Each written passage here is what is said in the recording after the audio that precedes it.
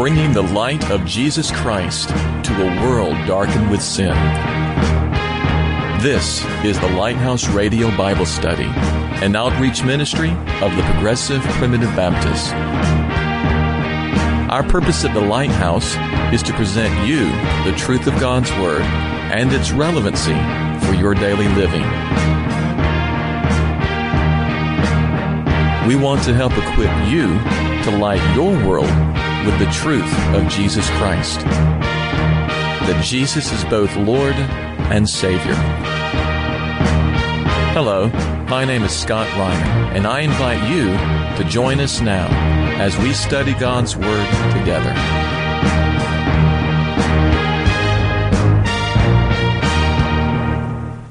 Welcome, and thank you for joining us today at the Lighthouse. I'm your host and radio Bible teacher, Scott Reiner. Today is a very special day for most people in our listening areas, and that's because today is Mother's Day, a day which has been set aside as a wonderful and unique opportunity for us to remember and pay tribute for motherhood in general, and for our own mothers in particular. However, as Christians, our recognition and appreciation for the role of motherhood that God has ordained should continually be a source of great praise and thanksgiving, and mothers should also continually receive our love, support, and understanding for all their dedicated and hard work, not for just once a year. Because motherhood, as great a blessing as it is also a very great challenge, especially when you consider the type of society in which we are living in today. Many people, including large numbers of women, despise the whole concept of motherhood, or at least in a biblical sense, often because they perceive it to portray mothers as inferior or as somehow doomed to be less than she could be otherwise. But this whole approach is a serious departure and misrepresentation of what the Bible actually teaches. The Word of God places a great value on the role of motherhood, and godly mothers are consistently lifted up as great role models and examples for all believers. You see, God considers motherhood to be a necessary and vital component of His purpose for the home. So instead of the biblical perspective devaluing a woman, it actually attaches great value and blessing to her. So in our study today, based on Proverbs chapter 31, verses 28 and 29, we want to focus on the blessing of motherhood, and in the process encourage husbands and fathers as well as children to take the opportunity to learn how to bless their mother or the mother of their children, and therefore make their motherhood a wonderful experience. But before we do that, I want to read a poem that I came across years ago. It says, "For all the things you've been to me, my guardian and my guide, for truths you have so gently taught, and all the tears you've dried, for faith and understanding when I faltered on my way, I owe you more thanks, Mother, than words can ever say. So on this day that's set aside especially for you, I send a wish for happiness in everything you do. May each hour bring you pleasure, every day of every year. For all the things you've been to me, I love you, Mother dear."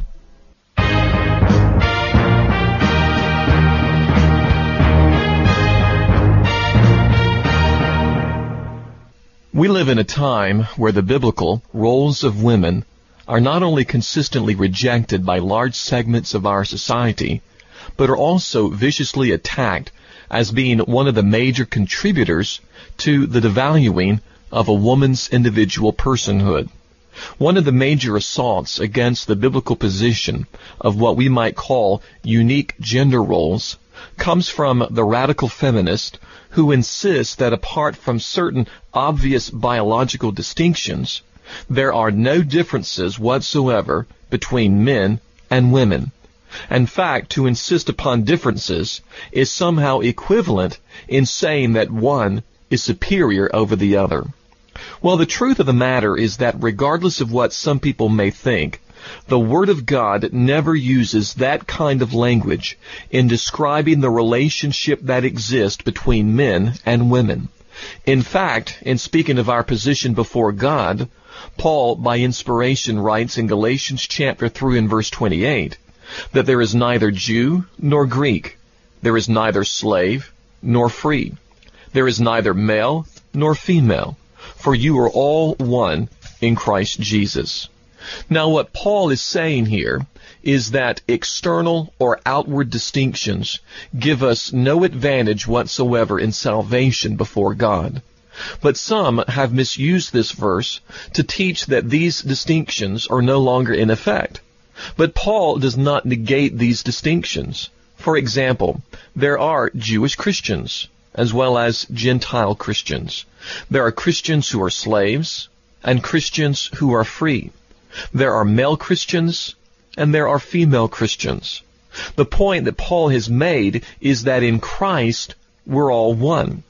These distinctions have nothing to do whatsoever with our salvation before God. But, however, these distinctions still remain, and the created order and purpose of God still remains. And much of this is emphasized in the biblical gender roles that God has revealed in His Word. But the sad thing is that not only do the unbelieving world reject these distinctions and roles, but many professed Christian men and women are now openly rejecting these distinctions and roles as well. And this has led to significant confusion over the nature, design, and definition of marriage, as well as having and raising children. So what is needed is a restoration, a restoring of a clear understanding of these distinctive roles from a biblical perspective. We also need submission and obedience in functioning in these roles, as well as a celebration of the blessings associated with these distinctions and roles that God has ordained. Now, it is here that I want to begin to emphasize specifically the blessings associated with motherhood. From God's perspective, motherhood is a tremendously blessed thing. So don't ever allow anyone, especially other women, to make you feel inferior or less than a total woman, somehow cheated or unsuccessful because you are attempting to fulfill your God-ordained role. The bottom line is that motherhood is not for sissies. It is indeed a blessed thing, but the reality is that it is also very hard, very difficult, and demanding. Now, to get an idea of what we're talking about, I want you to read with me from the book of Proverbs, chapter 31, verses 10 through 31. In verse 10, the writer begins by saying, "Who can find a virtuous wife? For her worth is far above rubies. The heart of her husband safely trusts her, so he will have no lack of gain. She does him good and not evil all the days of her life. She seeks wool and flax, and willingly works with her hands. She is like the merchant ships. She brings her food from afar. She also rises while it is yet night, and provides food for her household, and a portion for her maidservants. She considers a field and buys it. From her profits she plants a vineyard. She girds herself with strength, and strengthens her arms. She perceives that her merchandise is good, and her lamp does not go out by night. She stretches out her hands to the distaff, and her hand holds the spindle. She extends her hand to the poor, yet she reaches out her hands to the needy. She is not afraid of snow for her household, for all her household is clothed with scarlet. She makes tapestry for herself. Her clothing is fine linen and purple. Her husband is known in the gates when he sits among the elders of the land. She makes linen garments and sells them, and supplies sashes for the merchants. Strength and honor are her clothing. She shall rejoice in time to come. She opens her mouth with wisdom, and on her tongue is the law of kindness. She watches over the ways of her household, and does not eat the bread of idleness. Her children rise up and call her blessed, her husband also, and he praises her. Many daughters have done well, but you excel them all. Charm is deceitful, and beauty is passing, but a woman who fears the Lord, she shall be praised. Give her of the fruit of her hands, and let her own works praise her in the gates. In verses 28 and 29, we come to a point where the author of this proverb provides a capstone that is used to restore or to replenish the woman who exhibits these various characteristics. These are words of restoration, and they are found in the giving of what is called the blessing. For example, in verse 28, it teaches us that her children rise up and call her blessed. Her husband also, and he praises her. And then in verse 29, we have the actual blessing of her husband. He says, many daughters have done well, but you excel them all. Now, there are two things that I want to note here. First of all, this is a proverb. That is, it is what we call a truism. It is not an absolute. You have heard the old saying, an apple a day keeps the doctor away. This is a basic truth, but it's not an absolute. The point is that if you eat healthy, more than likely you won't have to have many doctor visits. But this is not an absolute, because sometimes, regardless of how healthy you eat, you are still going to have medical problems. So this is a general truth, because the reality is that some very hard-working and dedicated mothers may not be realizing or receiving this blessing that is outlined for us in this passage. But we do pray that following this message, that perhaps your husband or children may recognize that they are not blessing you according to this pattern, and therefore feel their responsibility and their love and obligation to give this blessing to you. The second thing that we want to note is the nature of this blessing. From a biblical perspective, the blessing includes elements of a sense of acceptance. It was an affirmation of affection, of belonging, of receiving personal attention, of importance. It was a recognition that you matter, and that what you do or will do is vital. Gary Smalley and John Trent, many years ago, did a study on the blessing, and they found that there were 5 basic elements presented from a biblical concept that consist in this whole idea of blessing. Now, this does not mean that all 5 are always present at any given situation. Many are, but some are not. These 5 basic principles are, first of all, a meaningful touch. Secondly, a spoken message. Third, attaching a high value to the one being blessed. Fourth, picturing a special future for the one being blessed. And then finally, an active commitment to fulfill the blessing. Now, of these 5, there are 3 that are applicable to the blessing found in verses 28 and 29. And we're going to note these in just a moment. But I want you to observe that the author of this proverb indicates that the virtuous woman is blessed by her family. The implications here go back to the first part of this chapter. And I like how Lane Jordan describes this when she says, and I quote, "Because of the love, time, and commitment the Proverbs woman has put into the running of her household, she now receives the fruit of her labors, her family's love, admiration, and praise. When a husband tells his wife she is the best, then all her sacrifices have been worth it." Now, these verses do not portray a wife or a mother that is viewed as a slave, a second-class citizen in her own home, or someone that a family abuses and takes advantage of. But because of the way she has executed her life and duties, and again, go back and reread this chapter, she is recognized for her efforts, for her hard work. In other words, this is not empty flattery. It is a godly recognition and appreciation of all that she has done. Her children rise up and call her blessed. First of all, her children rise up. More than likely, this was a sign of respect or honor. Sometimes we see this at state dinners, where people rise at the presence of a very important guest. They do this to show honor and respect. So her children rise up, and they also call her blessed. Now this has several different connotations, such as that which is honest, that which prospers, that which guides or leads. So there are numerous elements that come together in this whole idea of recognizing her as being blessed. Now, the Scriptures also teaches us that her husband as well rises up and blesses her, as well as praises her.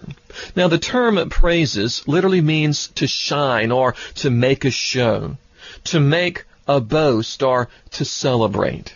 In verse 29, we have the words of his blessing. He says to her, "Many daughters have done well, but you excel them all." Now I want you to notice how this verse relates to three elements of the blessing that we have listed earlier. First of all, it connects us to the idea of a spoken message. These are the words of a husband spoken to his wife. These are words of affirmation, of acceptance, of affection, of appreciation, of recognition, of attention, and most importantly, words of importance. A number of mothers fail to hear this kind of affirmation, this kind of appreciation from her husband and from her children. And men and children, our silence here is absolutely deafening. It reveals that either we simply do not care, or we are not thinking, or possibly both. And it portrays to her that we are taking advantage of her as our wife or the mother of our children, that we truly do not appreciate her role, her distinction that God has given to her. Wives and mothers are not given to be our personal maids, and our silence communicates a sense of frustration and confusion. What we do not say is often interpreted in external ways. So husbands and fathers, be vocal. Make sure that you take the lead or the initiative in teaching your children from a very young age to recognize and to affirm the value of the wife and the mother, of her love and her hard work. These are spoken words which indicate that she is worthy of our attention and that she is worthy of our affection. And this helps to ensure her value and the acceptance of her work in our life. Secondly, there is the attaching of a high value to the one being blessed. To value something means to attach honor to it. We value some things today in our society that biblically have no honor. And then there are things which we should honor that we sometimes think is not valuable. Now, the idea of honor is part of the meaning of the Hebrew verb to bless. And literally, it means to bow the knee. It is used in showing reverence to someone that we consider to be very important. What this means is that our words should reflect the value that the wife or the mother has in our life. Notice the words of the husband again. Many daughters have done well, but you excel them all. In other words, it's like the husband saying to his wife, you are better than the best. Now, thirdly, we have an active commitment to fulfill the blessing. Doctors Smalley and Trent indicate here that there is a responsibility that goes with giving the blessing. In other words, he is talking to us. He is talking to us as fathers and husbands, as well as to our children, and as we try to educate our children. Now, this commitment, this responsibility, relates to the confirmation of the blessing that we give. Now, the reason this active commitment is so important in giving the blessing is that, quote, words alone cannot communicate the blessing. It needs to be backed up with a commitment to do everything possible to help the one being blessed to be a success. To a large degree, the success as well as the godliness of our wives and mothers will depend upon our active commitment in fulfilling this blessing. For example, we cannot rightly say, "Honey, you are the greatest wife and mother around," and then leave food all over the floor or clothes all over the house when we never clean up after ourselves or never help her when she needs the help, and then expect our wives and mothers to take our words seriously. This kind of behavior undermines what we have said. What we have said, we are committed to. Husbands and children, we have a great responsibility for our wives and mothers to be the best. Now, this does not take away from their own personal responsibility, but rather here we're emphasizing our contribution, and we have a great deal to contribute to the wives and mothers' success and to their godliness as they attempt to live in light of their God-ordained roles as wives and mothers. So our commitment must match our words.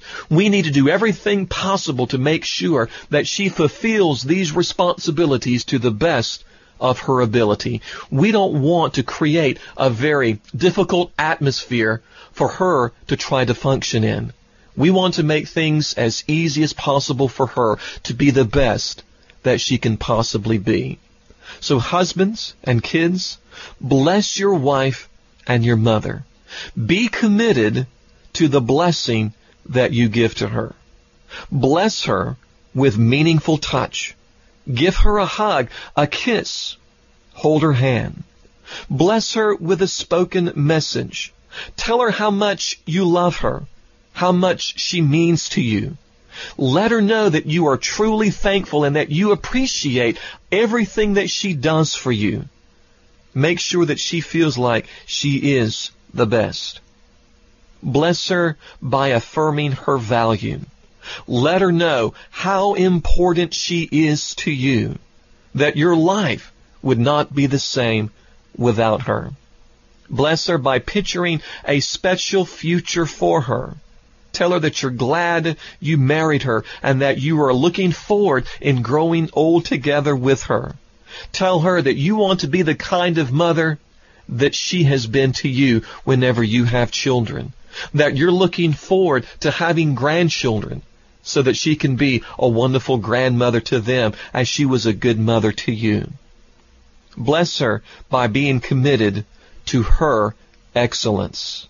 Again, make sure that you try to do everything possible within your power to make it easy for her to be the kind of mother that God has designed her to be. So children, rise up. Bless your mother. Tell her that you love her. Husbands, you rise up and you praise her. Give her words of affirmation, words of recognition, words that will encourage her in the hard work that she has done. And that will continue to motivate her so that she will continue to work even harder so that she can fulfill the blessing that you have provided for her. You know, we live in a time when many people do not consider mothers or wives as a very worthwhile occupation. But I want to tell you something. From a biblical perspective, there is no substitute. We need godly Christian mothers.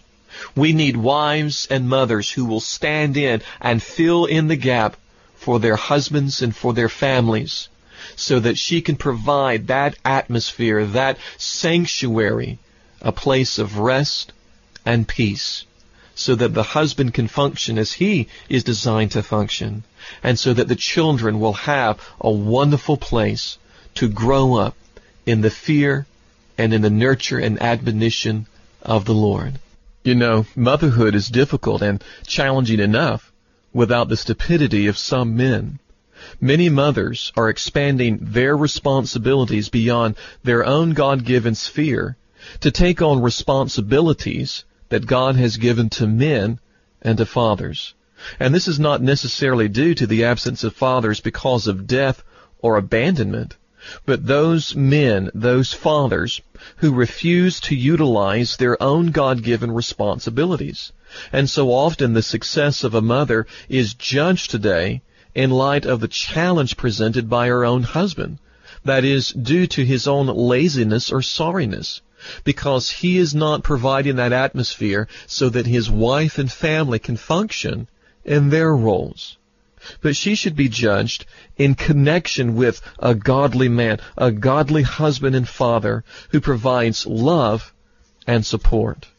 The family is being attacked on all sides by Satan, by government, by feminists, by other groups or religions. And so it's a very difficult time for the family. And what we need is godly families in this nation of ours. We need godly families throughout this world who will stand up and be counted that they believe in the Lord Jesus Christ and that they want to pattern their lives and their roles based upon the unchanging truth of Scripture. And this is very hard, but yet it is doable because of the grace of Jesus Christ. And so it is our prayer that men will rise to the occasion as well as women in their wonderful roles as mothers. It is my prayer that each and every mother who is listening, that your husband and children will recognize your value that you truly have in their lives. And we pray that you will have a wonderful Mother's Day. So until next week, may the Lord bless you, is my prayer.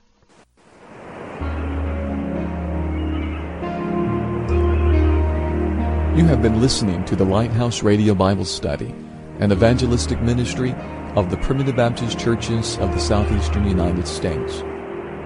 We encourage you to attend one of these churches whenever possible.